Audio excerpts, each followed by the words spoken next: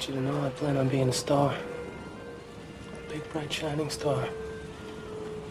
That's what I want. That's what I'm gonna get. You know what I'm thinking? I'm thinking I want to be in business with you, Ed. Really? What do you think? I'd love it. Welcome to the Rewind Movie Podcast.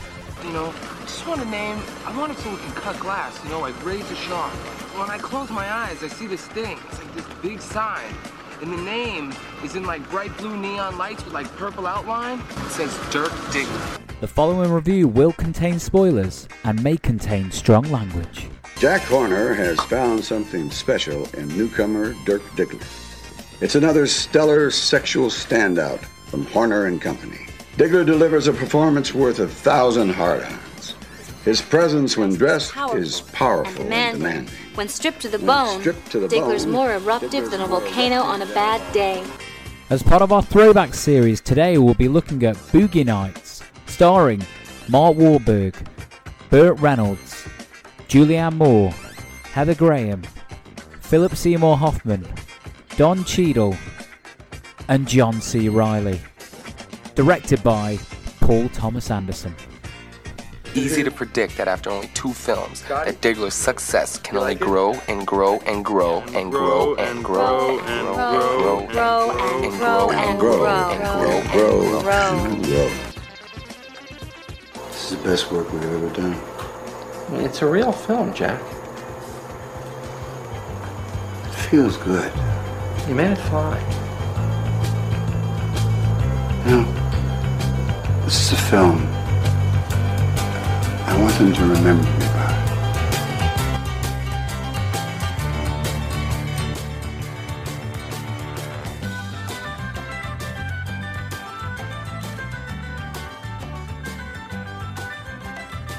Hello and welcome to the Rewind Movie Podcast. Did you ever see that film Star Wars? People say I look like Han Solo. It's Gally in Glasgow. That's very good. And down here in London, a man of simple pleasures, like butter in my ass and lollipops in my mouth, it's Devlin. Oh, you won that battle. I try. How's it going, my man? Yeah, looking forward to this one. And today it's Boogie Nights. Your choice. Our usual question. Why Boogie Nights? Why now? Well, there's 2 answers to this question. The first one, and probably the most important one, due to the sudden death of Burt Reynolds, it felt like it was fitting that we would do Boogie Nights. Secondly, as far as a personal reason and why this is part of the throwback series for us, is that this, along with a few other films in the mid to late 90s, were really responsible for me wanting to go to film school, wanting to be be a part of the filmmaking process. That the director, Paul Thomas Anderson, felt like me. So in 1997, I thought I could aspire to be a Paul Thomas Anderson, and it was the same with Quentin Tarantino, same with Steven Soderbergh. That was the reason why Boogie Nights was so important to me as a youngster. So I'm looking forward to reassessing it and exploring those themes and seeing if it still holds up today. Nice. What about you, Devlin? What did Boogie Nights mean to you in '97? Well, that was going to be my my other question to you is, did you see this early? Did you see it, late 90s? Yeah, I saw this, well, it was before I went to film schools, but it was probably 2000, 2001, I saw Boogie Nights. I didn't see it in 97, but it was part of that whole kind of collection of films that were just... At that point, I'd switched from just watching Arnie films and Van Damme films, and there's nothing wrong with that. But I was starting to become selective and a little bit more interested in those behind the camera. So I was more interested in the filmmakers and what they were doing, as opposed to what was on the screen per se. Do you know what I mean? Yeah, it was less surface level and more trying to understand the craft of filmmaking and how storytelling and what makes these stories interesting and why they were successes. And that all came from really Reservoir Dogs and Pulp Fiction. Right. You know, those 2 films, they changed the the whole industry. They say it about Star Wars, and I think we can say it about Pulp Fiction. There were films before Pulp Fiction, and there were films after Pulp Fiction, and I think Boogie Nights fits somewhere in the middle of that. So that's when I saw it, and that's why I was drawn to it. And I did watch it pre-film school, but post-film school, I got a real appreciation for the director Paul Thomas Anderson. Absolutely. What about you? Cool. Well, I came to it a little later than that. I would have been like sixth form college. And I saw Boogie Nights after I'd seen Magnolia. No, I rented it from the Blockbuster Video in Darlington because I'd heard about this thing, and I became a bit obsessed with Magnolia first. I'd heard of Boogie Nights, and I guess, which is another thing we talked about when we talked about looking at Boogie Nights, is that it's a difficult recommendation. So Boogie Nights doesn't, I guess at the time, didn't strike me as something that I would have been particularly interested in. Probably because it was a period piece set in the 70s. Probably because I thought it was going to be a bit drier or tackier than it ended up being. So it was after I'd seen Magnolia, I went back and watched Boogie Nights, and like you, I was very quickly a Paul Thomas Anderson acolyte. It was around the time that I started thinking about film in the same way that I used to think about, or still think about, music. Films used to just be these things that came out of nowhere. They came out of Hollywood, and they were just sort of deposited on your lap or on the cinema, and you went and saw them, and they were made by distant adults. And yeah, this was a similar thing. You felt a kind of kinship. Probably my main in on that era of indie filmmaking was Kevin Smith, because it was the most accessible you could possibly get. Like, I used to work in the Spar shop in Herworth, and so you did rent out some videos. Yeah, well, we were the video shop. We used to have like 20 films in the back in a cupboard, and people would just rent this. So the thought that somebody could just kind of in a similarly crappy little town, working in a similarly crappy little convenience store, could just scrape together some cash and an idea, and a film emerges. Yeah, it was. And that was the beauty, right? Yeah, I mean, that surely was the beauty of like that era. Magnolia and Boogie Nights were clearly such massive, kind of monumental achievements that didn't feel accessible to me, but it certainly felt like something that you could aspire to do. But this is the first film that we've done in our series where we've got a writer director in Paul Thomas Anderson who's producing this film. He's written it, he's directed it. He's 27 years old when he directs this, which is insane. And that was one of the things about the 90s, the mid to late 90s, was there was this whole new wave of these independent filmmakers that were like you said, they were attainable to people like us. We aspire obviously insanely talented, but yeah, there's a part of the formula that I missed out, which is the little talent icon. But yeah, they felt like, okay, they've gone out and they've just written something, they scraped together what little money they could, and these weren't like silver spoon filmmakers. They were, I mean, in Paul Thomas Anderson's case, and we'll maybe get into it, there's a little bit of family lineage within the industry, but it's low level. Yeah. It's not like he's Kubrick's son, or it's not like Coppola's son. This is slightly different. So it felt like for people like us who wanted to, go to film school, learn about the craft, and then make a career of this, they were real inspirations, and that was one of the reasons why Boogie Nights was on my list, because it was one of those films during that period that really did get the creative juices going for me. There's nothing stopping me from doing that. And I don't know in 2018 if that's the case. It's probably easier now with YouTube and with the ability, with the equipment that's available. You can make films, but whether or not the studio system allows for filmmakers like a Paul Thomas Anderson to make a Boogie Nights in 2018, maybe not. I don't know. I mean, what do you think? I think the chances of this level of crossover success, I think, are wildly diminished I mean, talent often will out eventually. It's not to say that there aren't, really good young filmmakers coming through. There's been a bunch of films that I've seen lately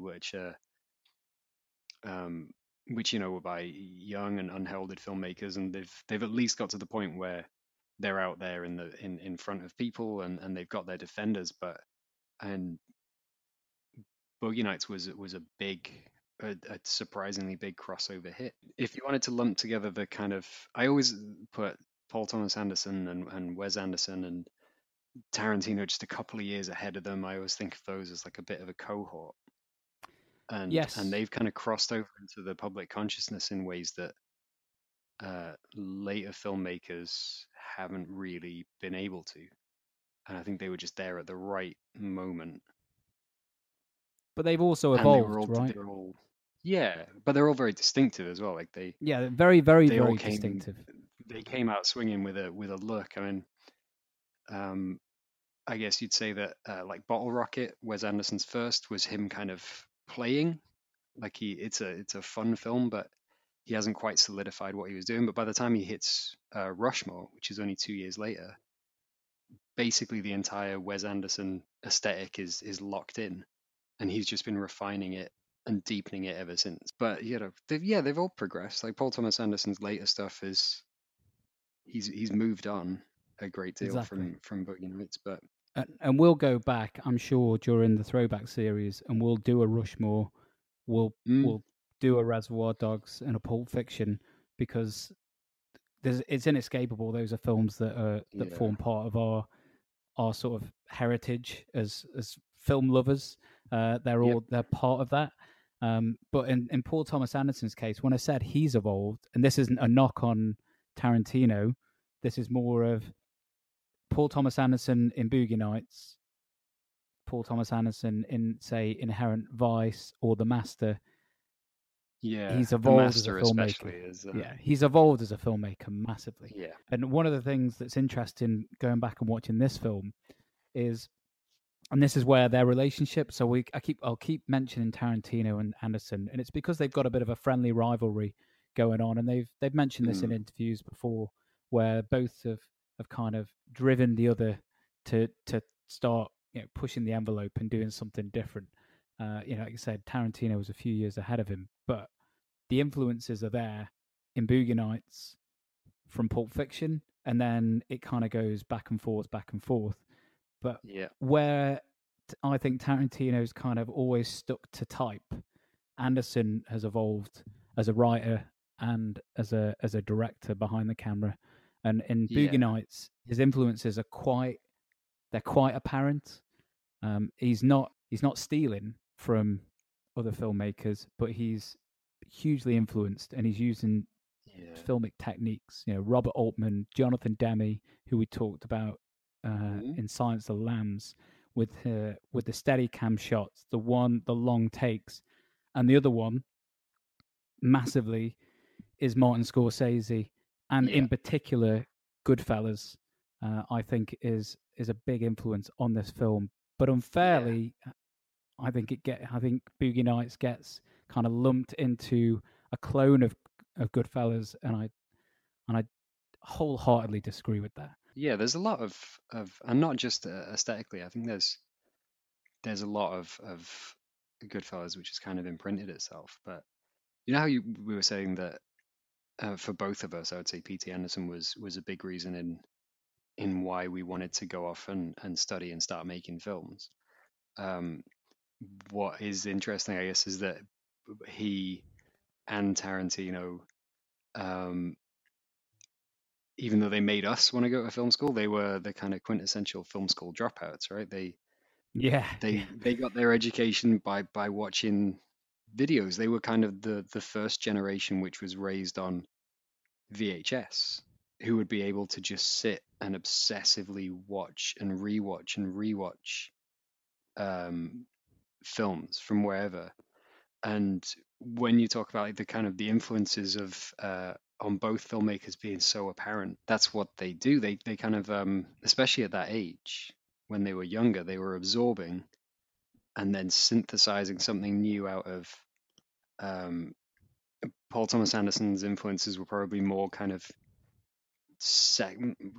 most of the second half of 20th century American cinema, and then Tarantino cast his net out into like foreign exploitation cinema, especially like Hong Kong and Japanese action movies and stuff. And from that, they kind of created something new out of old cloth, and a lot of Scorsese bled into both of them.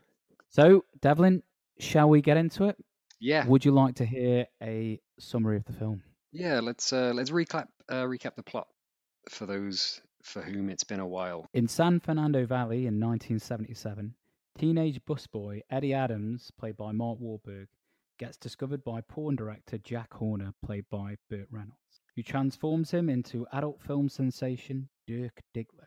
Dirk is brought into a supportive circle of friends, including Amber Waves, played by Julianne Moore, and Roller Girl, played by Heather Graham, but a lethal mixture of drugs and ego brings our rising star to a crashing fall. That's pretty much it. It is a classic rise and fall tale, not too dissimilar to a Goodfellas in that respect. It's always drugs. And I'm just trying to think of like other films in the 90s that had similar kind of plots.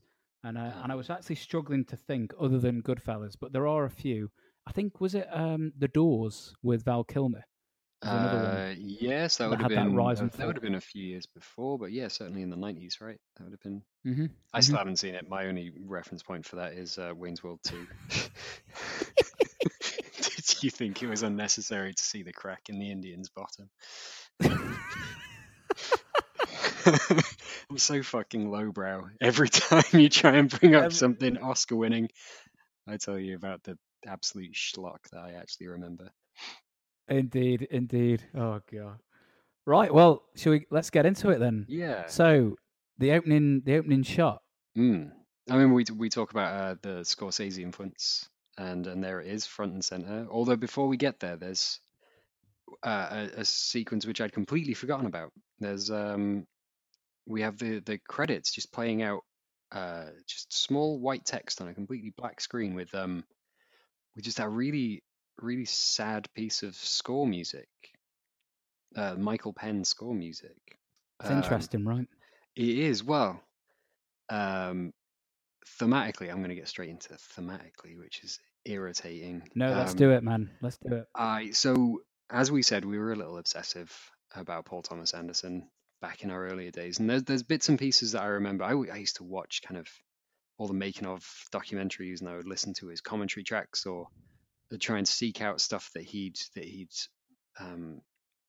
write about his own films. And there was somewhere in my mind is this little piece of information that apparently he and Michael Penn decided that they wanted the music, the score music that they came up with, to have a slightly circus feel to it.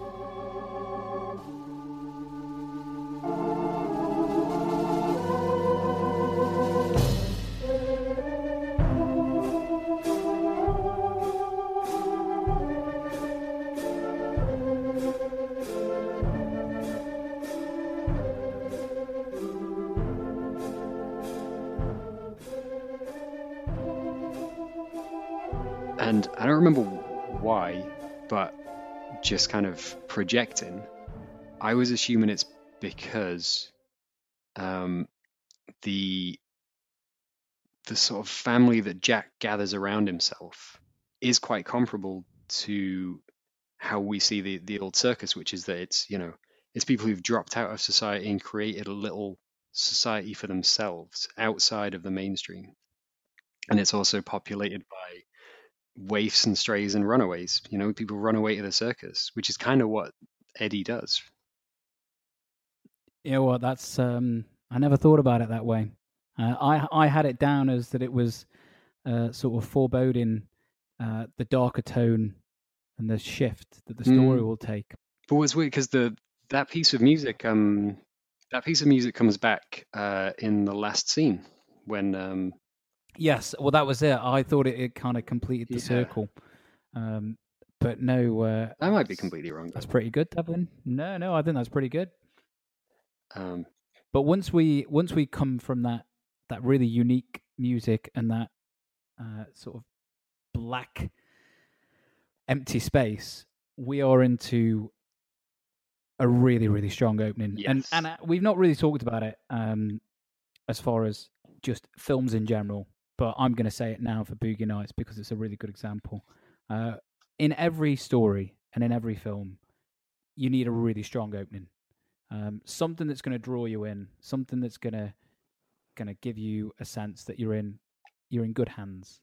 Do you know what I mean? And Boogie Nights does that. It's a crane shot that moves into Steadicam.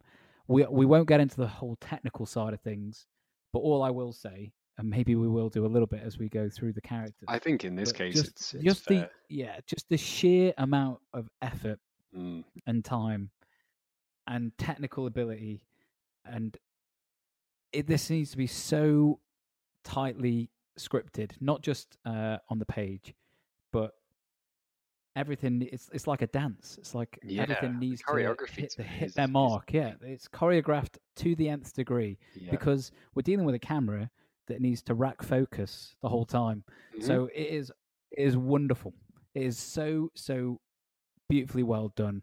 There's actually, because I literally just a few minutes ago just wanted to I wanted to run that shot again because I wanted to nail down exactly what I did. And it turns out that the Boogie Nights thing is on the awning of a cinema opposite the nightclub, which, if anything, makes that shot more insane because it's not even in the same building. Incredible. It's across the street. So he's got two completely. There's the Reseda Cinema, and then it's got Boogie Nights on the awning, and it says now showing, and then the camera comes completely all the way across the street to the nightclub, which is called Hot Tracks.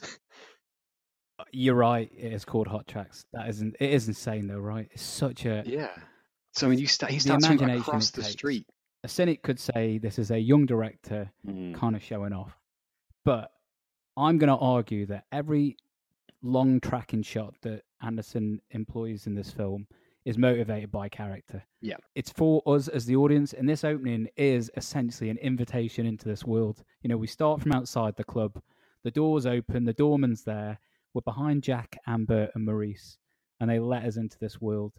And it is just fantastic. You are immediately, with the music and this tracking shot that goes on forever and a day, he's able to tell pretty much all the key characters in the film, almost all of them. Yeah. And then he uses another scene later on to introduce the other ones that are not in this particular opening.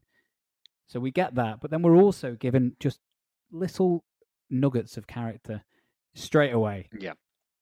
And we don't even realize it's happening. And that's what's so magic about it. It's so good. And the comparisons with the Copacabana Club in Goodfellas, yeah, absolutely.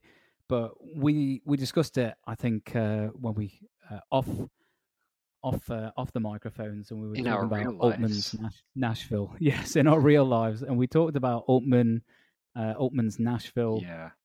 Demi does it in Silence of the Lambs. If it's motivated, if the camera is motivated and it's telling you something about the characters, or it's doing something about the story, or it's something to do with the themes, then by all means, Anderson, show off. Yeah, I'm sure there is a certain amount of kind of like any pursuit where people are kind of at the top of their game.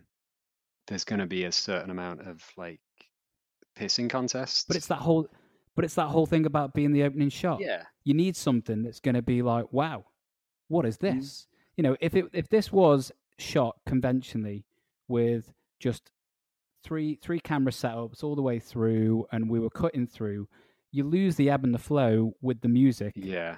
But also we are in a, he's trying to set up the 70s, or this particular period of the 70s, so 1977 in San Fernando Valley, the porn industry. It's at its almost its height of its power. Yeah. And everything is working at this point.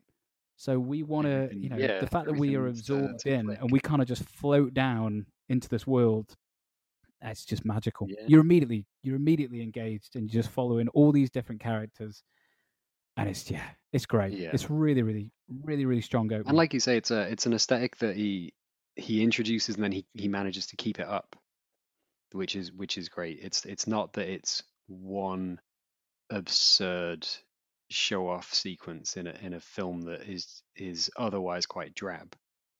It's leading you into what the rest of the film is going to be like. It's Absolutely. It's cool. So should we get into the characters? Yeah. So the main ones in this opening. Let's talk about Burt Reynolds, Jack Horner first. Mm-hmm. It's quite sad now, reading the interviews, the commentaries, interviews with the director, interviews with Burt Reynolds before he passed. Yeah. At the time Boogie Nights was released, he pretty much disowned it. He had scuffles with P.T. Anderson on the set. Thought that he disrespected him. Didn't really want to do the film. Thought it was lurid. Thought it was crass. Basically, thought it was shit. Yeah. And the irony is, I don't think he's ever been better in a film. I think he's so good. Certainly not since his legitimate heyday. Certainly not since those kind of and this charm personified performances he was putting in the 70s. And it's more nuanced than the stuff he was doing in the 70s as well. Exactly. You know, he's just coming off Striptease, which was a complete and utter catastrophe and bomb.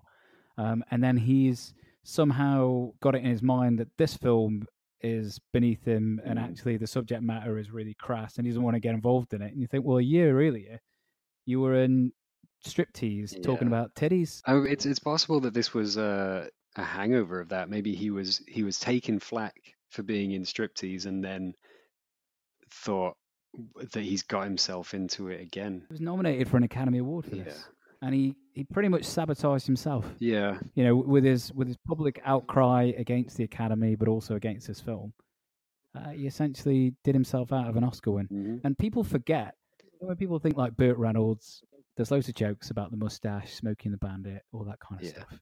He was the biggest superstar in Hollywood for about 6 years, from sort of the early 70s to just the start of the 80s. Burt Reynolds was it. You know, he had a string of successful films, some of them good, some of them bad. You know, Longest Yard. I mean, Deliverance is it was between Boogie Nights and Deliverance as far as how are we going to do an episode in his honor and sort of dedicate it to Burt Reynolds. There was a flip between the two, and I went with Boogie Nights. It's probably for the best. I've never seen Deliverance. Well, we've managed to do a lot of controversial stuff in the first few episodes. So Boogie Nights is controversial, and we'll get into why it is. But Deliverance goes to another level. So it's just people forget that. They forget how much of a superstar he was, and a bit like, and again, I'll stop with the comparisons, but a bit like Travolta in Pulp Fiction. This for Burt Reynolds is like a chance to come back. Yeah, totally. And people really, really just went, wow, I haven't seen Burt Reynolds in a good film in a long, long time. I watched Cop and a Half. It was terrible. This is great. And one of the reasons why I'm going to say he's great, because instead of just giving him, luring him with loads of praise, this opening, once we've done the opening shot and we've introduced Burt sat at the table with Amber and Dirk as the busboy, which is the first we'll go into in the film, which is great. Yeah, it's the first edit, right? One of the things he does really, really well, which is on the written page, you can imagine this, and especially in 2018, this might seem a little bit creepy. But he is basically going into the back where Eddie Adams at this point, Mark Wahlberg, is like washing pots and doing the dishes and whatever. And he's kind of got this like grin. It could be really sinister. But the way he delivers his lines and his kind of affable charm and sweet-scented softness in his line delivery means that we never feel like he's a threat. We just feel straight away this warm feeling towards Jack Horner, that this is someone we can trust. When actually, what he's propositioning is pretty dodgy. My name is Jack. Eddie Adams. Eddie Adams from Torrance. Yep. Jack Horner, filmmaker. Really? Yeah. I make adult films, exotic pictures.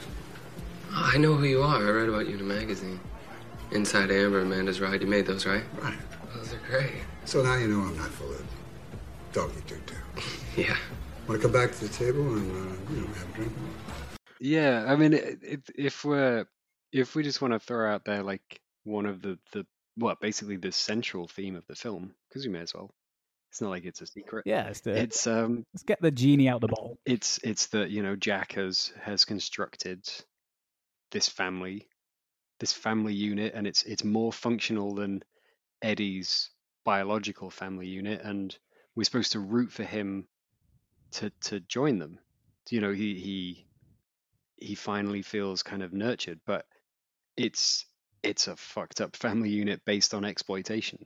Exactly, yeah. And he exploits those people, Yeah. and we see that directly in the film, but at no point are we really against Jack. Yeah. It's a weird thing, because in any other guise with maybe another actor, this could all be horribly wrong. Yes. And be really quite creepy.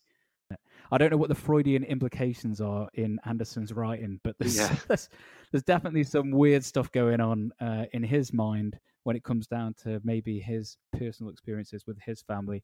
I don't know. It would have been an interesting premiere with his mum and his dad watching this. I don't know. Well, yeah. I mean, we've I guess just in general, we've talked about this idea that first films or early films, usually debuts, but often maybe a couple of films into people's career, they tend to get that itch to do the coming of age, this quasi autobiographical coming of age story. Some of them are more direct. So Cameron Crowe, for example, is his second film as a director, being Almost Famous, which is completely based on his own teenage years. Whereas what we have here is and this is where Paul Thomas Anderson grew up. So he grew up in the San Fernando Valley. So this is a autobiographical in place and in time periods, because he would have been a kid in the 70s. So this is his recollections.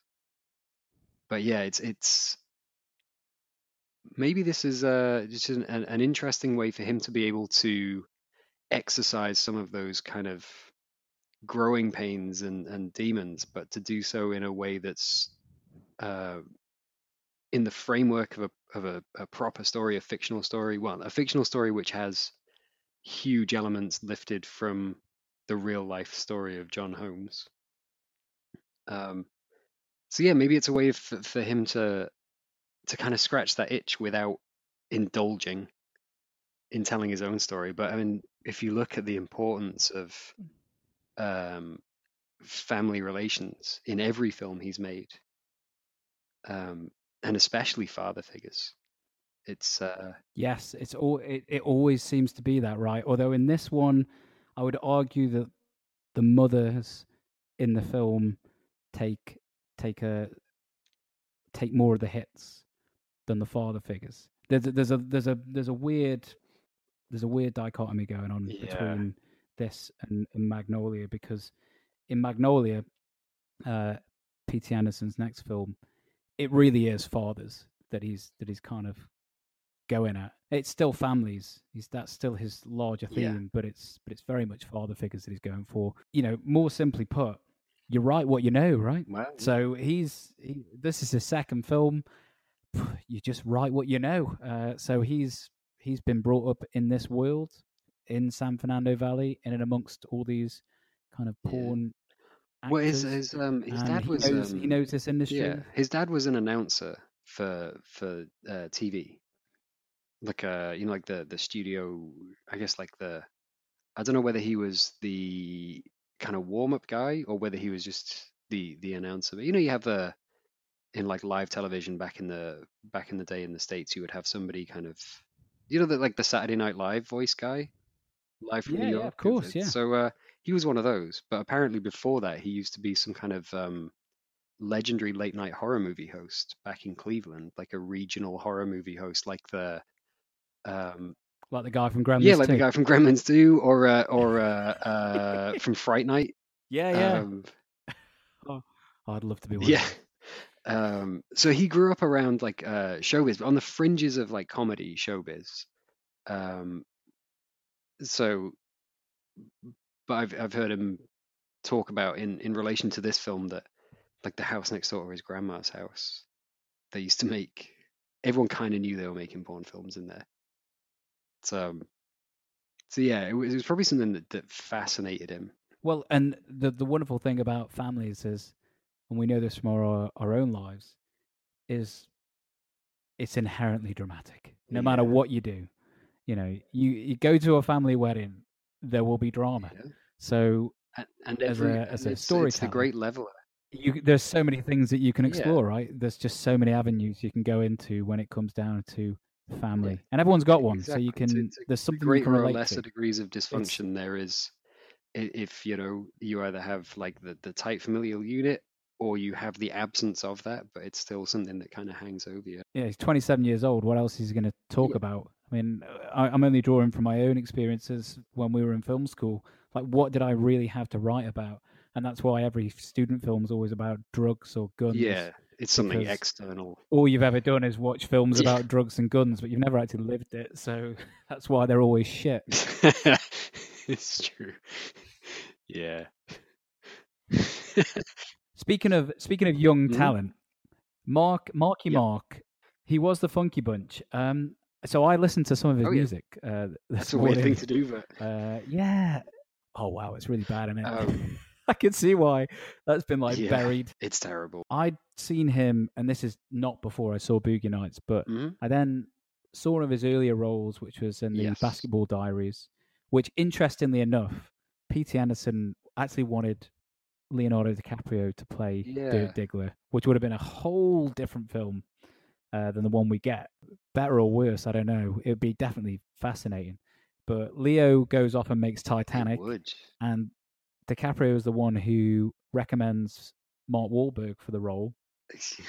And this is the film that, this is the one that propels him into light, kind of meta in a way. And it's one of the things that I'm not sure that Mark Wahlberg's ever been as good as he is in this film, like genuinely. And one of the reasons I think is because he's so new to the game. Yeah. He's asked to do quite a lot, and he's got to do things that I don't think a young rising star would normally agree to do. He's essentially lampooning himself, which, credit to him at the time.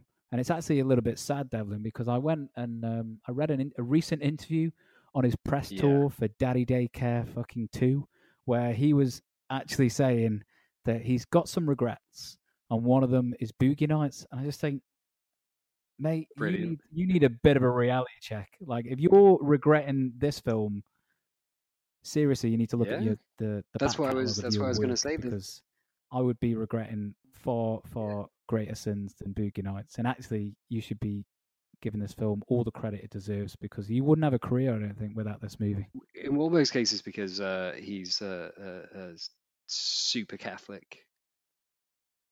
He became more and more super Catholic in life, and he apologized to a cardinal for having starred in this film. I think he just found a passing cardinal and apologized for being in Boogie Nights. Yeah, because the cardinal watched it, right? Apparently, he definitely watched. Well, exactly. Which is an interesting one, because he doesn't seem to apologize for being in like horrifically violent and morally repugnant films about, murdering foreign people on behalf of patriotism, etc. This is and you mentioned it right at the beginning, this is a really hard film to kind of not recommend to somebody, but when you're trying to sell it. And I'm only going to draw on a couple of weeks ago when we knew we were going to do Boogie Nights, and my girlfriend had never seen it, and I said, we're going to review this film on the podcast, watch it with me. And she's like, oh, what's it about? And I said, it's basically like a rise and fall story in the backdrop of the porn industry in the late 70s. And she just went, oh, I don't want to watch that. that was her immediate response was, well, why would I want to watch that? And what's interesting is that is the reaction I think that most people would have if they didn't know anything about the film. You were trying to pitch it, they're just going to go, well, why do I want to watch a bunch of people who are in a porn film? Because it's got all these negative connotations throughout it. But if you were to flip it and say it's about this guy who's entering the mob and he rises up, and it's like a rise and fall story within the mafia, and he ends up ratting them out, i.e. Goodfellas. I was like, oh, yeah, that sounds good. I wouldn't mind watching that. It's such a strange thing, right?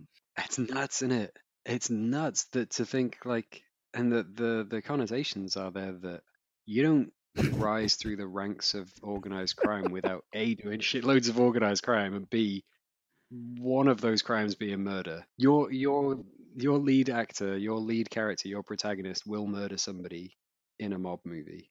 Well, I don't think Henry Hill actually does kill anyone in Goodfellas. I don't think he directly kills anybody. Oh yeah, he blows up some cars. Yeah, no one's in the cars. And he does some. I don't think that Henry Hill, by the way, is sinless. By the way, now that's just the depiction in the film. Also, I mean, you got to remember that this is based on a book which he himself wrote about himself, and unlike certain panelists from BBC Two quiz shows, most people don't admit to murders in their autobiographies. No, exactly. Well, very, very nice reference there, by the way, Devs. But yeah, so isn't it strange? But is it just? And this is we're not veering away from the film, but we're talking about the greater context of the film. Is it just our societal phobia of sex that means that we don't ever want to really talk about it? We don't really want to see it, even though we know everyone does it, because they must do, especially in places like Portsmouth, where people are just banging them out. Especially in Portsmouth. But yeah, everyone's having sex. We know that we know that people have got kinky sex, people have got crazy, weird sex, people have got the normal, just missionary, two slugs having sex. Everyone does it. Normal slugs. But for some reason, we don't want to really talk about it, and it's kind of like it's all behind closed curtains. And certainly don't want to engage with it in a kind of. I mean, this is a playful film in some ways, especially the way it engages with the sex industry in the first half. It engages with it as a. It's a kind of joyful exploration. Oh yeah, the first hour. I mean, it's all joy, right? It's all joy. It's wonderful. Yeah. You've got these little inflections of kind of hints at consequences, but really, we're on the ride. We're loving it. It's kind of fascinating that I think a lot of that is the fact that our film. You have to think, what is it that kind of informs what we do and don't expect to see in film, and for the most part, it's. Our films come from America. We've only we haven't done a foreign film yet. American films and one weirdo Italian. Oh no, film. Technically, yeah, we have done a foreign film. Although it's a foreign film very much made for an American or a Western audience. So it's it's Italian cinema. But that was kind of a bit of an anomaly, really, because the bulk of our films that we watch, the bulk of our films that would be in our personal kind of filmographies that play in our head, the ones that kind of informs what we see as a film, they're American films. An American film is by and large informed by what you can and can't get away with in American cinema. And the MPAA, which rates films there, is terrified of sex and is totally fine with violence. But this is what I don't understand, is that, so Boogie Nights, and we'll get into some of the, I wouldn't even say they're sexy scenes, but just the scenes where they are, it's explicit and it's full frontal, it's right in front of you, it's on camera. It's so not sexy. Yet there are films that don't even have sex scenes in it, but are designed purely for titillation, purely to just get your rocks off. There's films where it's questionable, where they'll have questionable female or male characters that are in there of probably just above age, so to speak, even music videos.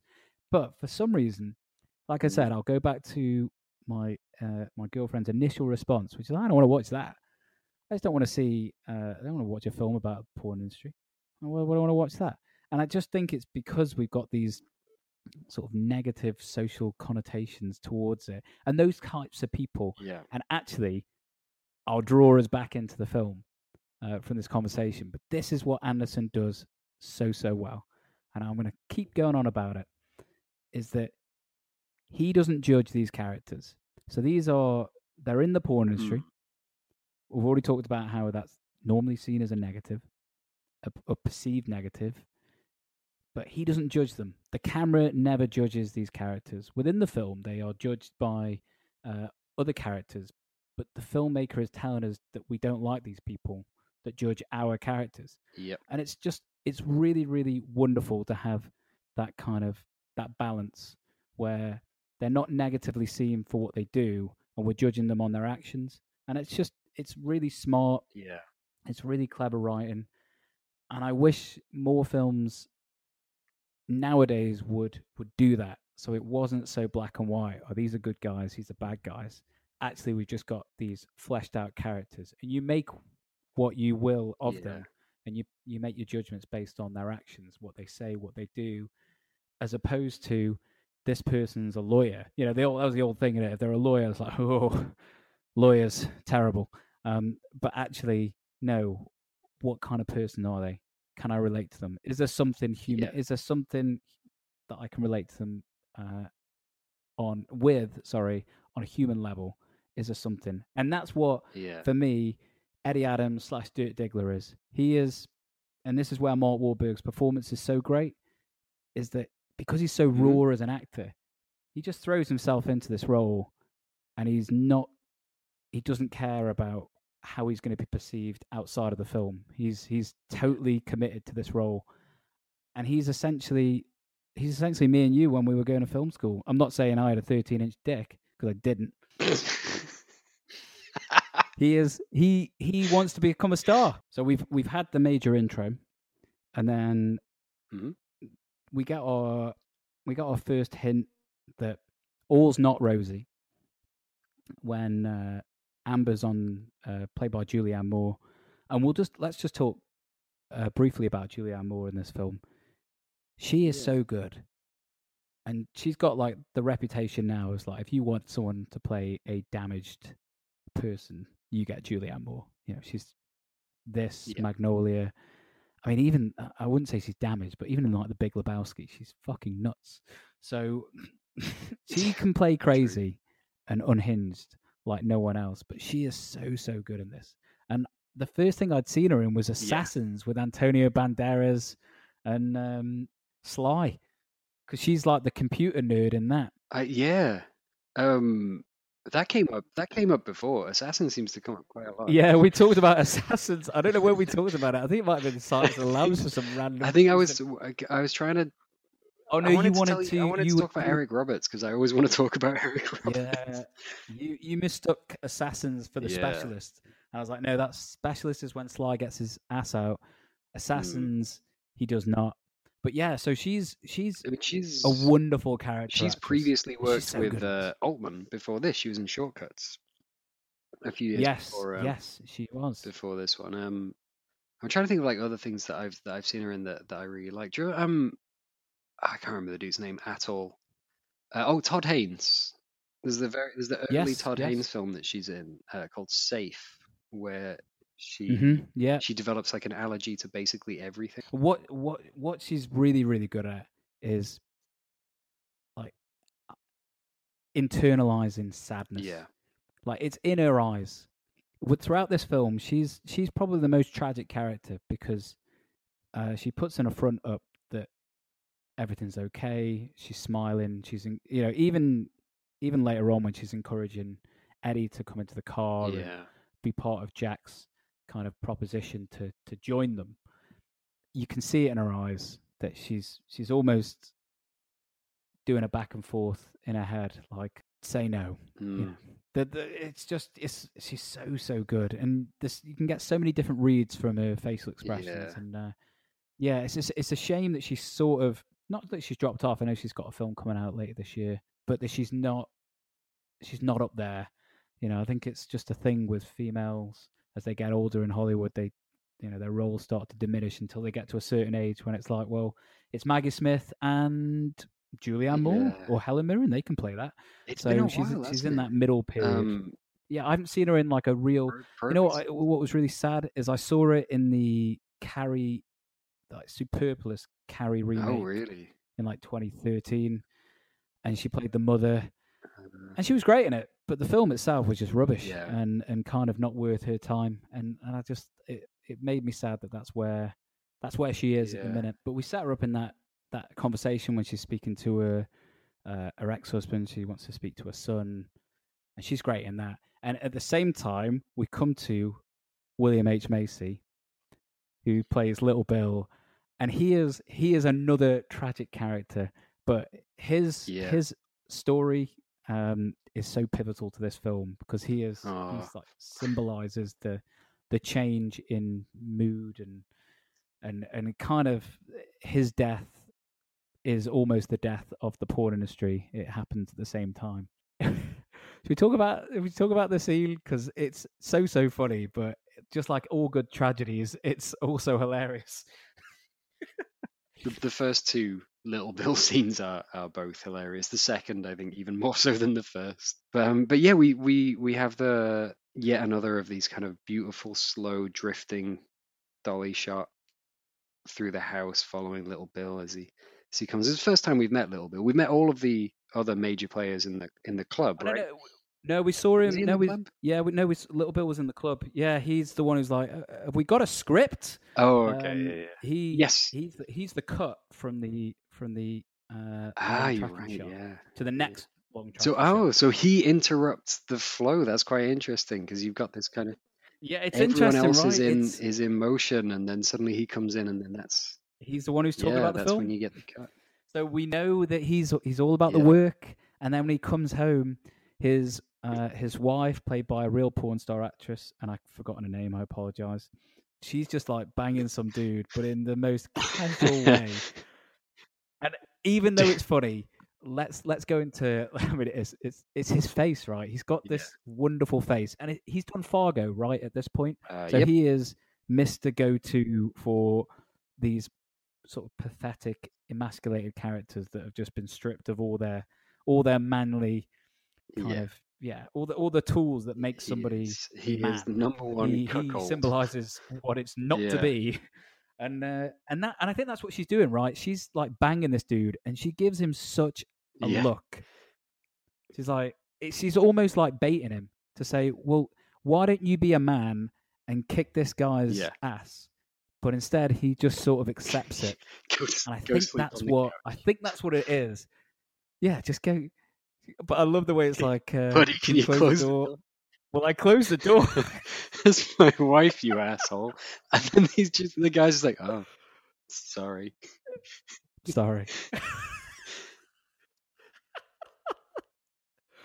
Oh, it's brilliant. It's absolutely brilliant. But I think that's what it is. That's what she's doing. You know, she's lost such respect for him, and she's just trying to goad him. Like, come on, say something, do something, be a man. And he doesn't, and he just sleeps on the couch. And then we're seeing all these different family homes. So that we've just seen Little Bill's completely dysfunctional. Jack's kind of functioning, normal, but he goes for a drink. And then Eddie goes home, and this is where we get all the characterization that we really need for Eddie. He's got all these posters on the wall, and just like a teenager, I did this. I did it at bloody university as well. Just like all these posters that tell everyone what I'm all about, as opposed to just being a rounded person. I don't know what I want to be, so I'll just put posters on the wall of things that I like. You feel like but it's you exactly have to what he does. project your character there because your character's still forming. So you kind of it's a really kind of important reminder at this stage that this is a child. Yes, he's 17. Between that, when he gets home, which is mental, and the next morning when he's eating breakfast and his hair's all brushed down over his face and he's wearing like the Ringer t-shirt, it's like he's a child. Yeah. What I also like about that that sort of slow pan around the room is, and he does this throughout the film, is Anderson teases the cock. Yeah. And we glimpse it behind the jeans. We can see the rough size in it, and it's brilliant, isn't it? It's such a smart choice to just withhold that, and a nice little soundtrack transition as well, because we've had Little Bill's Jack and Amber coming home and Little Bill coming home is kind of sad Michael Penn music. It's all very depressing, and then as soon as we start swirling around Eddie's room to catch him in his mirror, it's I assume it's a song, because I've heard that keyboard before, it is. Yeah, like a crazy up tempo Hammond organ solo or whatever. It's very Doors, actually. It's kind of it might. I don't know who it is, but it might be the Doors. But then we come to this, what on the surface appears to be a normal functioning family. You know, sat at breakfast. What I find interesting is the choice of the shot to go into the room. It's almost like Anderson is taking the POV of the father, sort of just slowly. You know, we don't want to disturb mom as she's doing the washing up, and he sort of just creeps into the room, and that's what the camera's doing, and it's great. It's really, really good. She's fantastic. Yeah. She's got like two scenes. The way she just snaps and turns on him so fast. This is such good stuff, because we don't need to know any more than those two scenes of her, and to understand the backstory and where Eddie's coming from. There is some stuff to maybe unpack with regards to what it really all means and why she's so mean and cruel and domineering.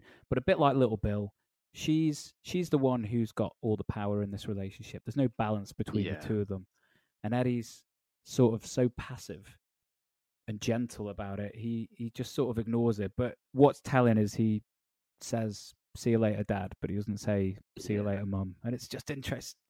This is where I said before, Magnolia is about fathers, and this one feels about, it's all about family, but the emphasis is on mothers. Then we're introduced. Well, we've already met Don Cheadle at this point, and with one line, he's yelled to Luis Guzman about, I'm a cowboy. What do you think of this? I'm a cowboy.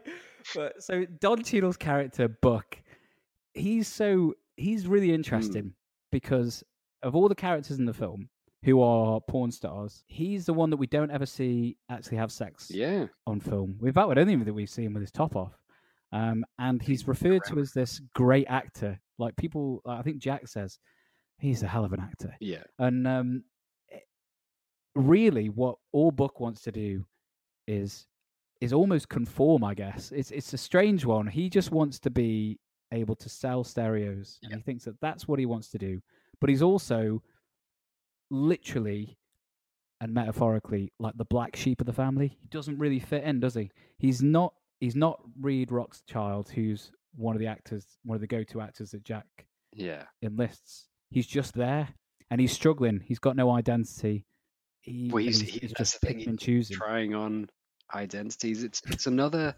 The great thing is, and I guess that's why they're all treated with such empathy. They're all so naive, up to and including Jack. Even though Jack is the kind of the patriarch of this family, and he's the one with the vision and the plan, but his vision is so naive. Yeah, he thinks that he can make films forever, and he thinks that people are interested in a porn film after they've come. Yeah, that's his dream, that's his vision. Yeah, but he wants them to sit in it, and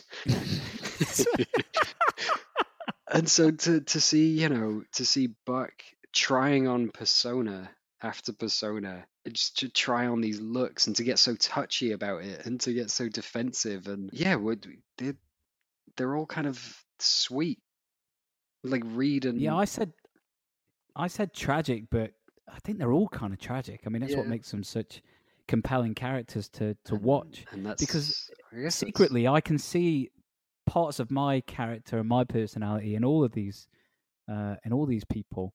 In Buck, it is that teenage thing of not quite knowing what person, what persona, what identity you want to have. Yeah. And then later on in the film, his arc is so important in contrast to all the other characters. He's the one who ends up getting everything he wants. Yeah.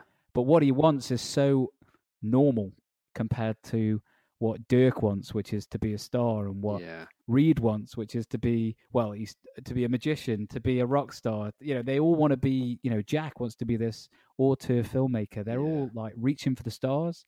Buck just wants to own a stereo store and sell super super stereos at super low prices. And the bit where he gets called out by his boss is like the first time we see that judgment. Yeah. And then we see Roller Girl go through the same thing. She's at school again. So Eddie's young. Mm-hmm. How old's Roller Girl?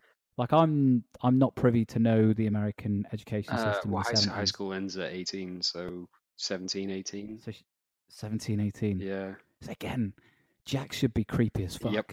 But But whenever they venture out of the circus, whenever they venture out of the bubble, within the bubble, they're the coolest gang, and they all understand each other, and they all look out for each other. And anytime they venture outside of their little bubble, they're misunderstood, they're judged. I guess in a lot of ways, that's why, not just visually and in terms of the soundtrack choices and in terms of the technical aspects, but I think that's another way that it's like Goodfellas, right? It's like yeah, no, you're absolutely. watching somebody be admitted into this secret cool gang.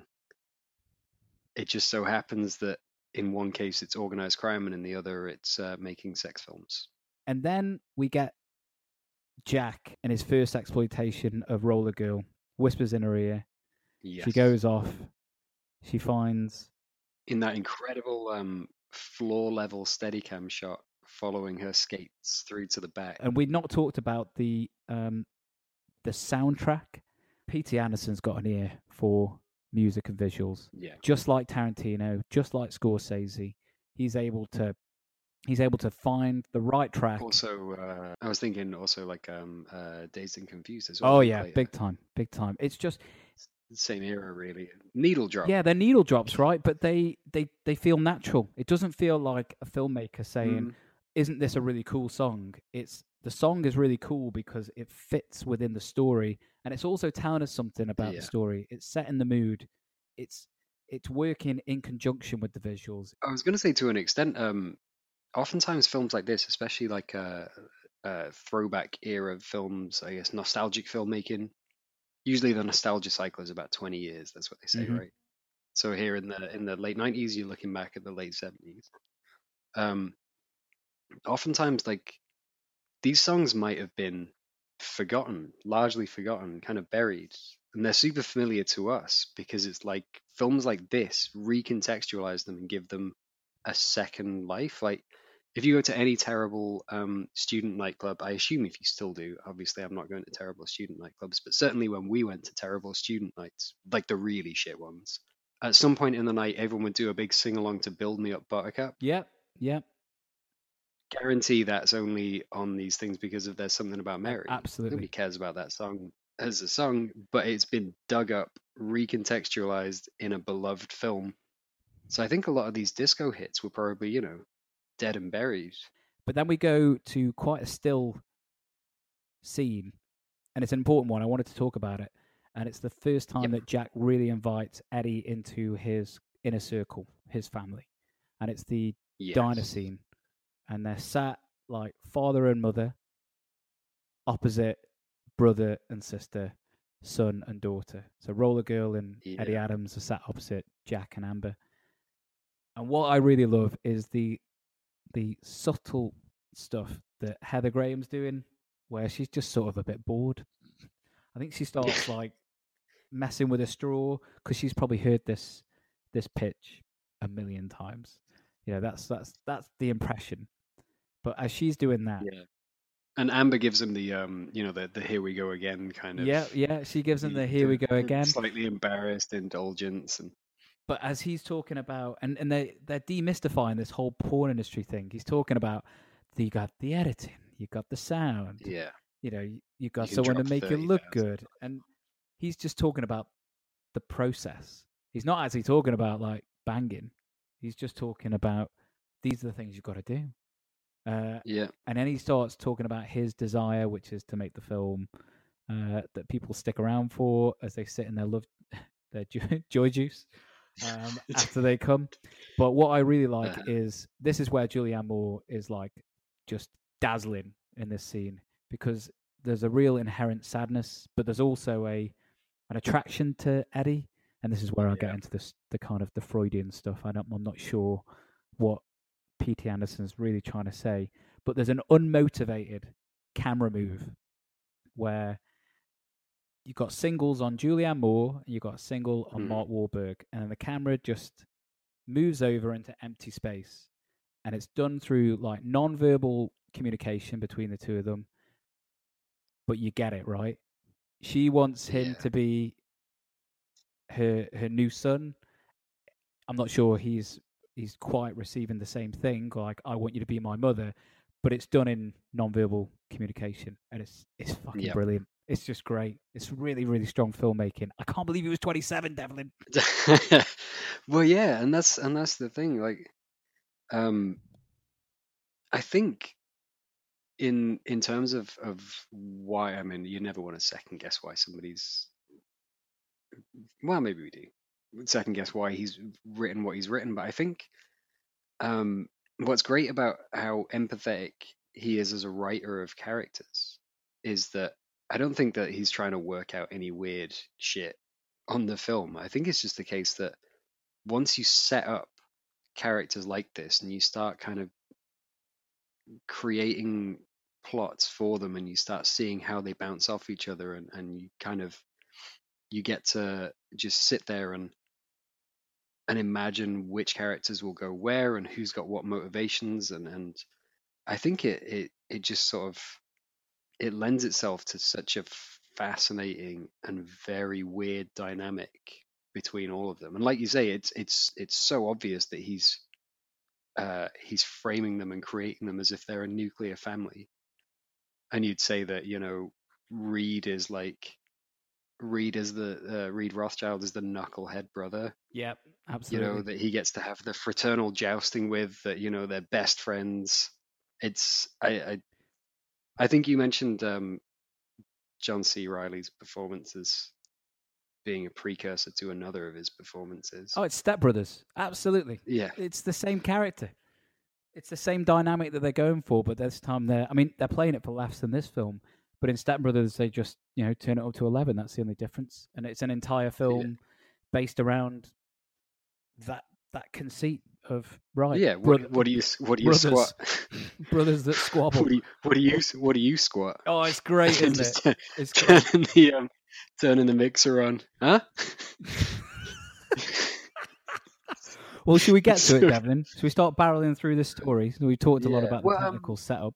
Yeah, well, let's throw ourselves back into the I guess you mark this out as a kind of end Act 1, beginning Act 2, and it's a very sharp point. There's a line. There's a big underline drawn through the film when he leaves one home and enters the other in the space of an edit.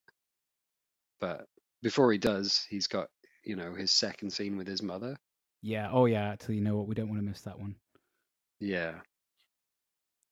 The way that he has framed it, it almost feels like, and I don't know what you thought. Again, maybe I'm being weird, but it almost felt like it was like a wife receiving their husband who's just been out cheating. Do you know what I mean? Yes. The way that she keeps referring to this girl, this slutty girl. Hi. Where were you? Nowhere. Shut up. Where were you? You see that little slut girl you see? Cheryl? Cheryl Lynn? Don't say that. Make you feel like a stud to see trash like that? Is she your girlfriend? No, she's not my girl. She's a little whore and a little piece of trash. And I know you're not the only one she sees. What? Why would you say something like that? And I'm trying to think, well, what is motivating the mother to be this cruel? Yeah, I was thinking the same. Why is she being such a bitch? You see that she has you know, alcohol on the side table, but she was a bitch in the first scene, so we've already set her up as this like prickly character. But then why is she going at Eddie so hard? I mean, it is pretty cruel, and this is where Wahlberg's doing some of his best work. It's just like raw acting. Yeah, it's like this is it's untrained. So wounded and to the point where it was almost making me well up.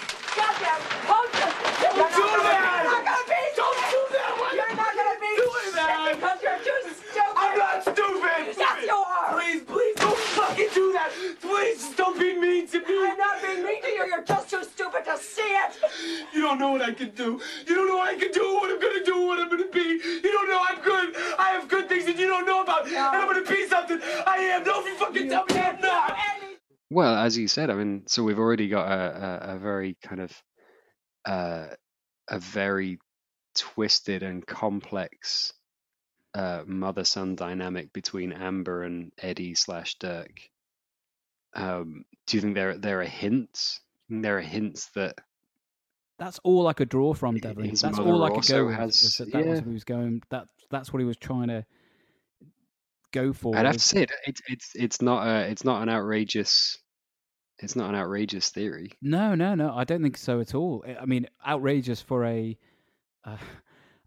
Hollywood product being released as a major production that wins Academy Awards. Yeah, it's a little bit out there and it's a little bit strange, but no, not as a well, I mean, it's a study. It's a theme that he comes back to in the reverse in Magnolia, where Jimmy Gator's character is hinted to have abused Melora Waters. Yes, yeah. You're right. So maybe it is the inverse of that. It's so strange, but this is very much the cutoff. This is very much end of act. I mean, it's good that they leave it kind of weird and ambiguous, and like you say, it's performed with such rawness that she's so good as well. It's completely believable. I think her name's Joanna Gleason, and she's just she was in like she's been in some. Was she in Hannah and her sisters? Yes, she is. She is in Hannah and her sisters. And Wahlberg's just great in this. He's just really, like I said, it's just a raw performance. He's just reacting, which is very similar to Basketball Diaries. You could see there was talent there. He can act. I think he's almost like sort of lampooned. And he just seems like he needs a director. Yeah, you put him with a legitimate filmmaker, even somebody who I'm not such a huge fan of, like a David O. Russell. I mean, I thought I Heart Huckabees was a bit of a mess, but Mark Wahlberg's great in it. But yeah, so we then leave. We leave Eddie. He's left. And then we have the real attractive, glamorous, isn't this world wonderful pool scene.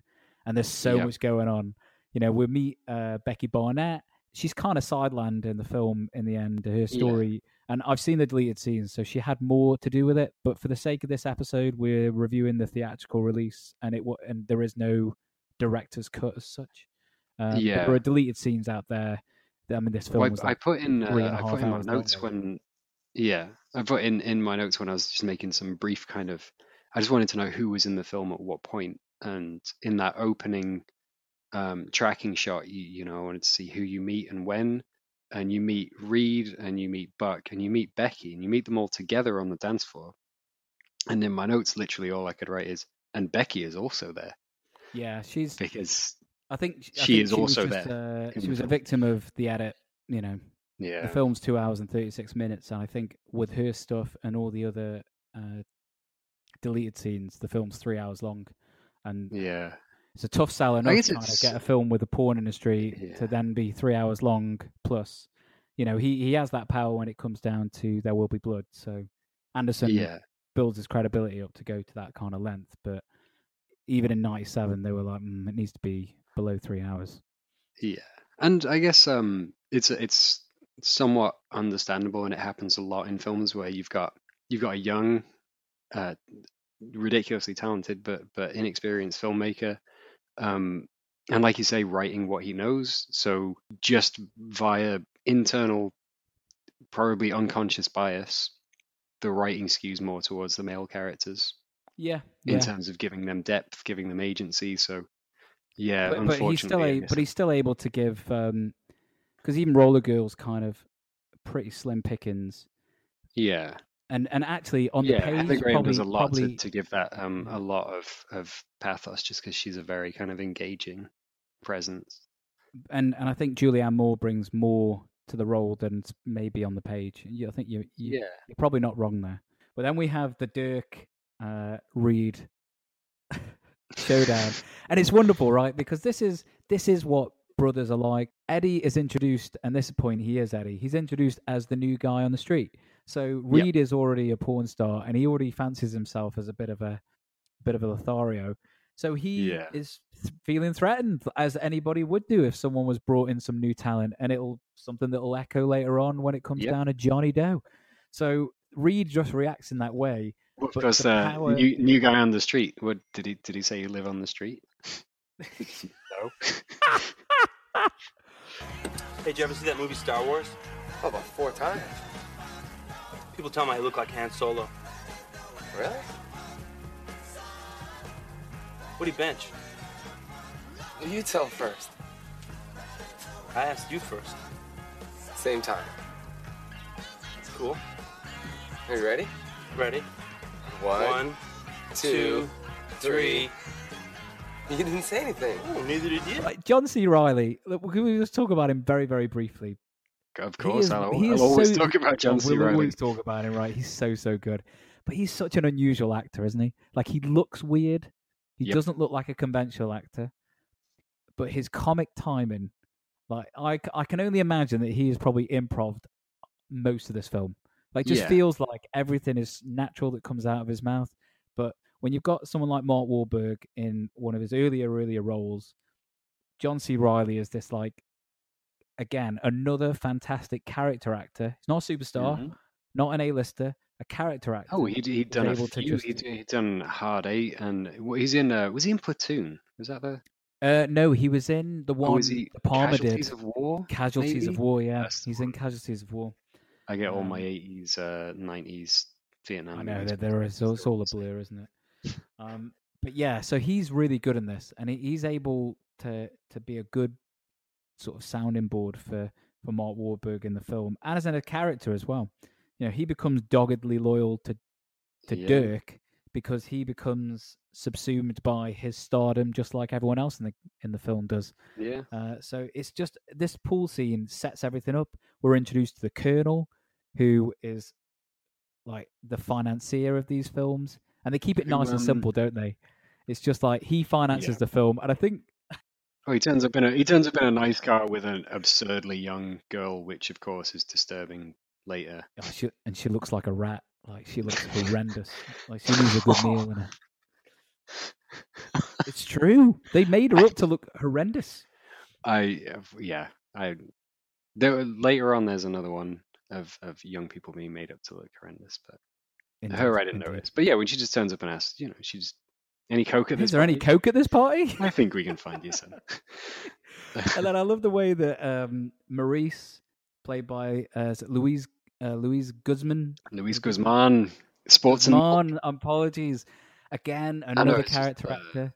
Yeah, it's every time I see him, it's always that Magnolia thing when he's on the team in the what the kids know.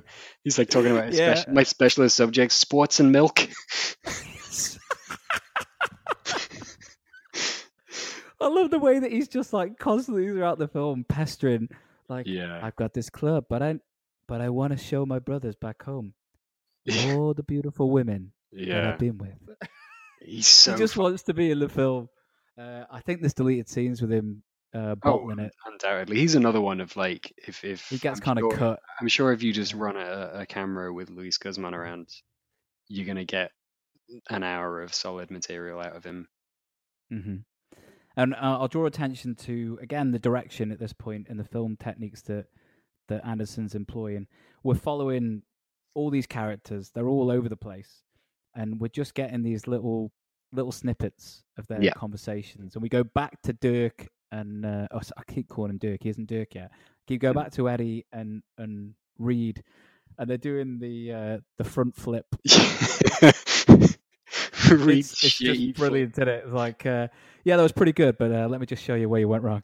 Yeah. It's, it always reminded, like, it makes me think of, like, going on holiday when you're a kid, like, either just preteen or early teens. I don't know if you did the same, like, because, my brother's, like, 2 years older than me, so I recognize a lot of this nonsense anyway. But what it reminds me of more is like when you'd go on like a family holiday, and you'd go to some wherever resort, Costa del whatever, and your apartment complex or your hotel would have the pool in it, and there were always a couple of other kids around your age, and you just kind of really warily eye them up, and exactly this kind of shit would always be the thing that you would, you'd these little like, oh, do a flip or whatever. And that's why I just feel like these characters are so brilliantly drawn as being so naive. They seem to have a mental age of about 13. The film doesn't feel mean for it. It doesn't feel. There's no judgment. That's what I mean. Feel like it's punching down. The way that, you're right. They're portrayed as being stupid. The way that Anderson frames it, there's reverence for these characters. Like, he loves them. Yeah. And we love them because they're framed in such a way, and they're shot in such a way that means that he's not judging them for being naive and stupid. Yeah. But should we talk about Little Bill and his second encounter with his wife? It's my favourite. It's probably the funniest bit, and I will 100% insert clip now. My fucking wife has an ass in her cock in the driveway, Kurt. All right? I'm sorry if my thoughts are not on the photography of the film we're shooting tomorrow. Okay? Dare I say the funniest scene in the film? It's all reactions. Yeah. It might not be. There's so many really strong scenes in the film, but and just Ricky Jay and William H Macy deadpanning each other. Well, there's just a group of shirtless goobers watching his wife get plowed on a driveway. I know, and I love the way that she's like, "You're embarrassing me."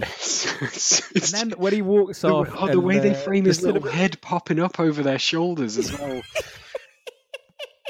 God. And then Kurt, the cameraman's like, well, normally less. What does he say? Like, less light means more photographically. Yeah, I'm just trying to invest a different look into each individual picture. It's like maybe my mind isn't on the photography of the film.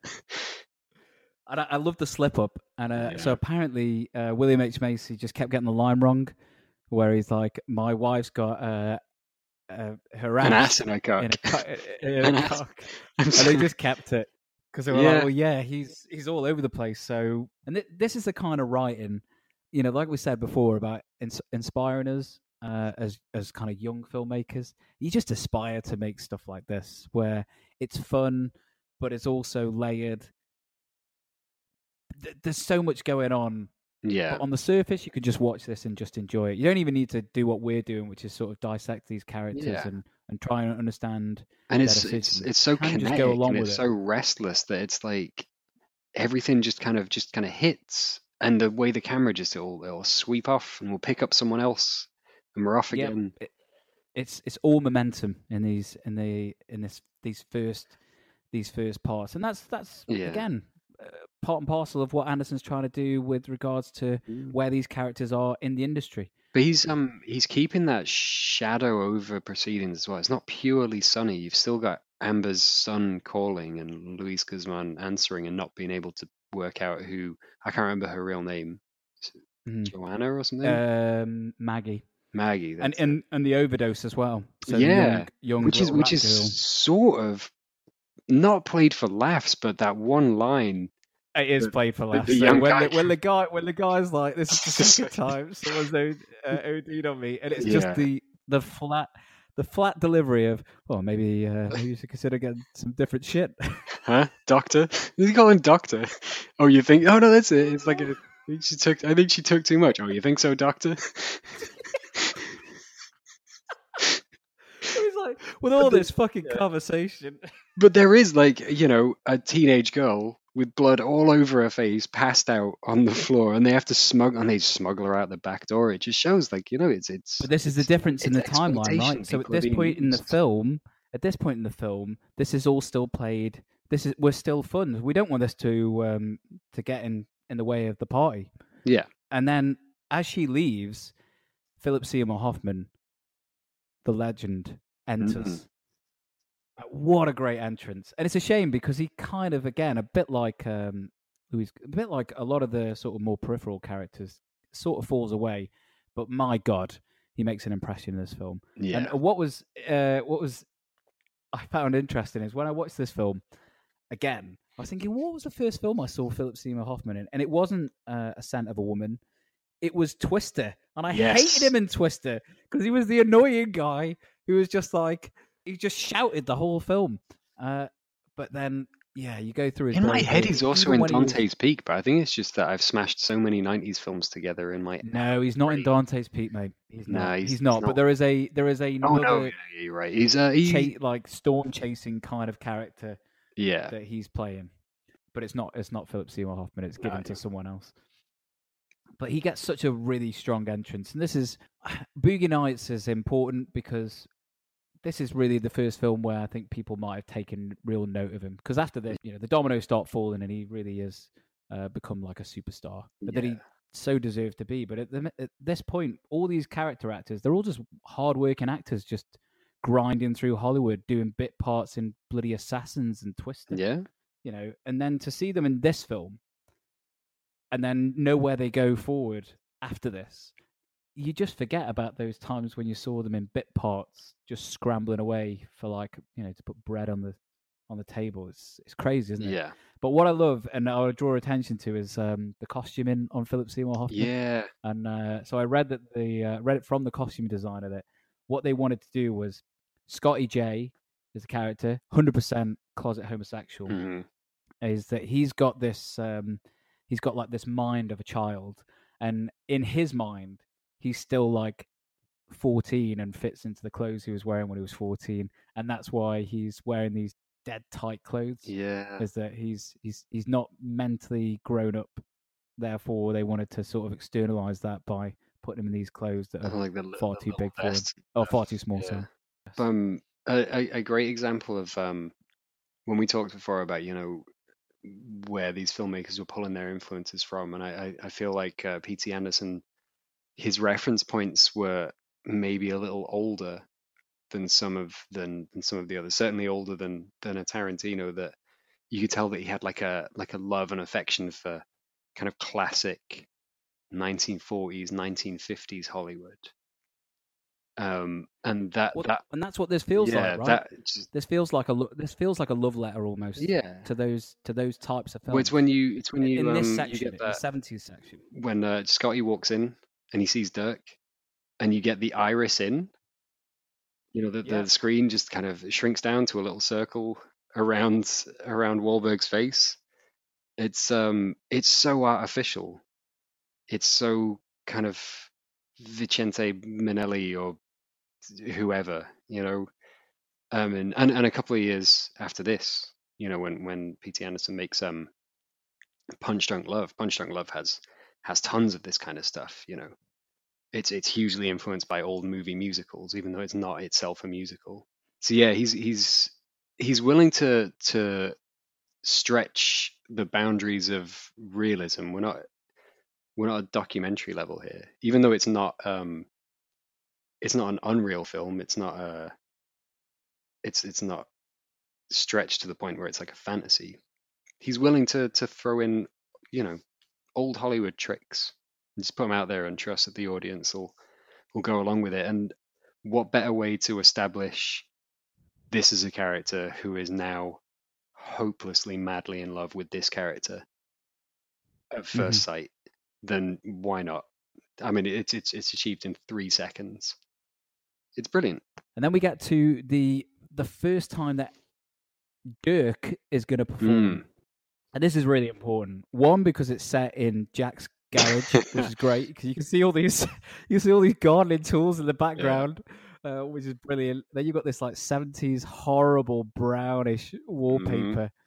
And again, this is the whole demystifying the porn industry stuff.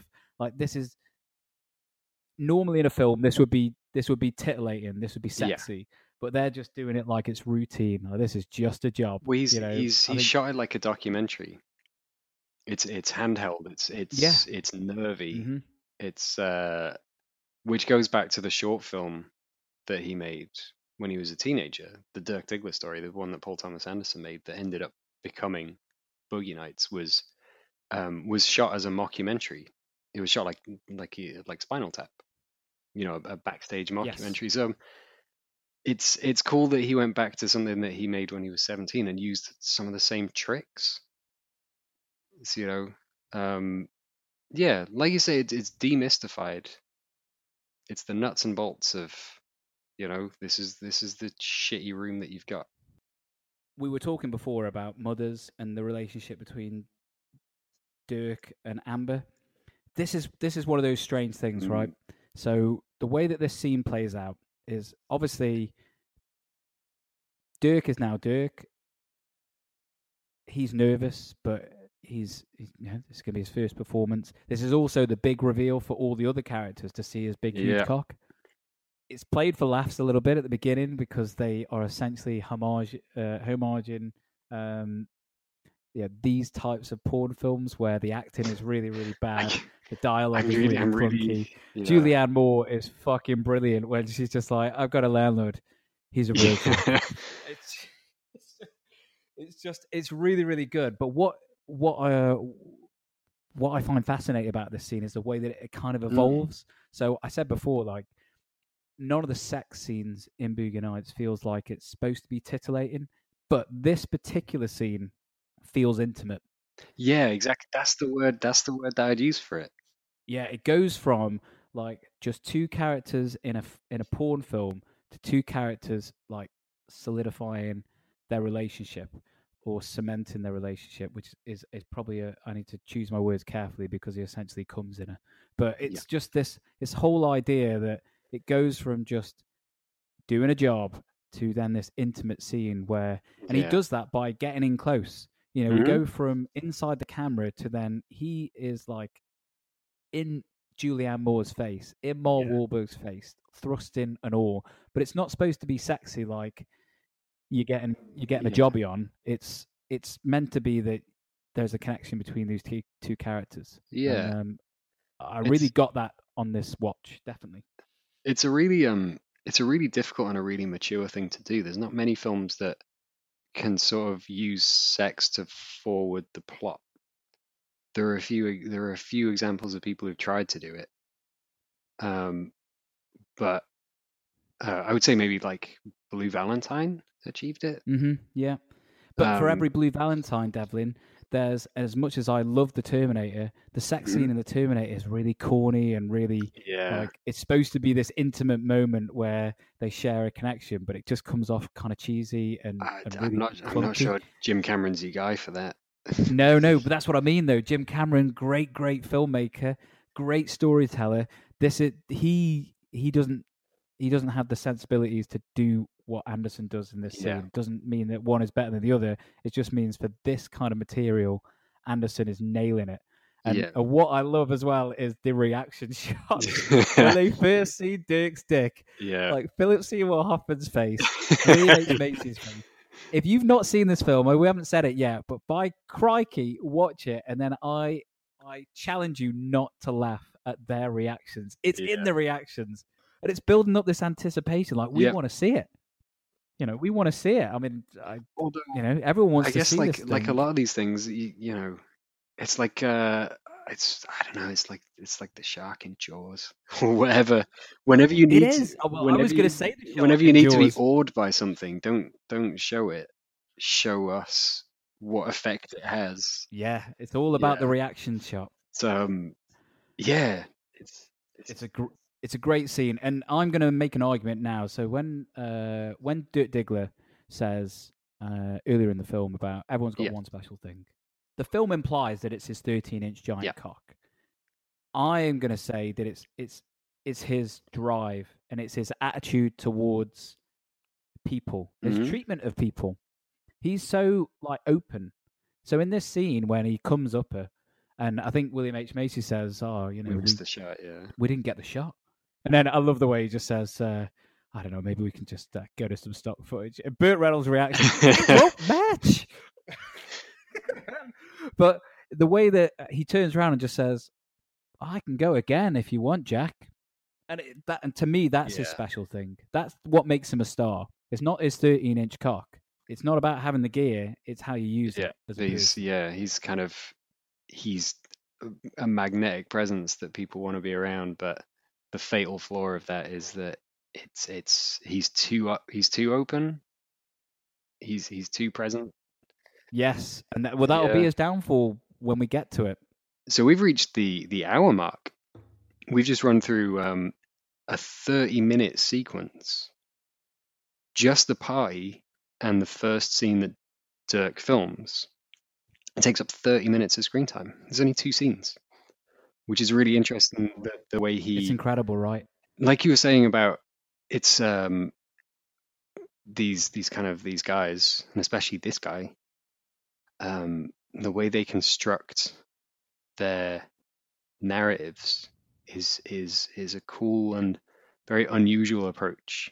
We're not in the realms of traditional act structures and stuff, even though you can map character arcs onto it. It's a pretty bold move to have 2 scenes take up 30 minutes of your screen time. But the first hour, Devlin, flies by. Oh, absolutely. I mean, it like literally flies by.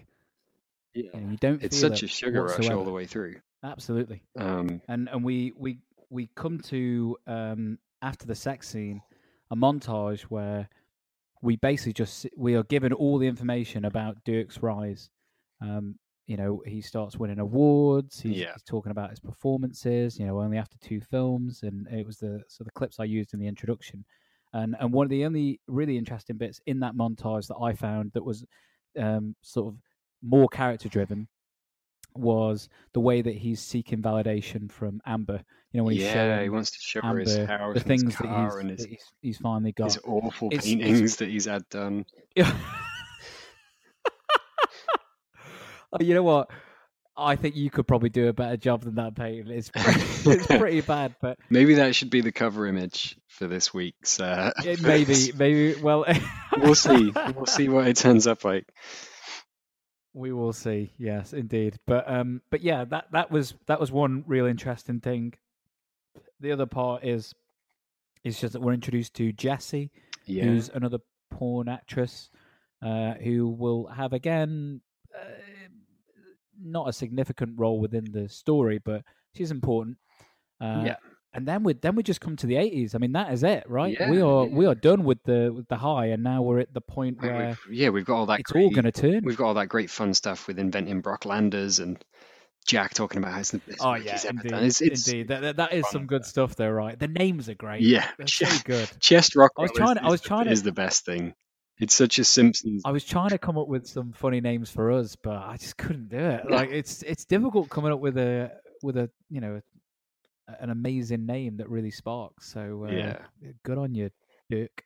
And you can tell they have fun with that sort of stuff. It's got a very kind of Garth Marenghi's Dark Place approach to being so authentic with your pastiche that it makes it much, much funnier. I've been in this place for 20 minutes just to get a seat. Are you alone? Yeah, just visiting LA. Some people told me the food in here was really good. Good? It's not good. It's probably the best place to eat in all of Los Angeles. It's excellent. I certainly hope so. I could die of starvation before I get something in my mouth. You still hungry? Starving. Why don't you feast on that? Okay.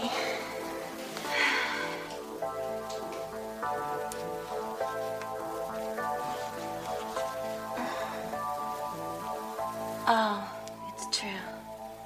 What's that? You are Brocklanders. We leave our circus full of characters, still living the dream, but what awaits in 1980?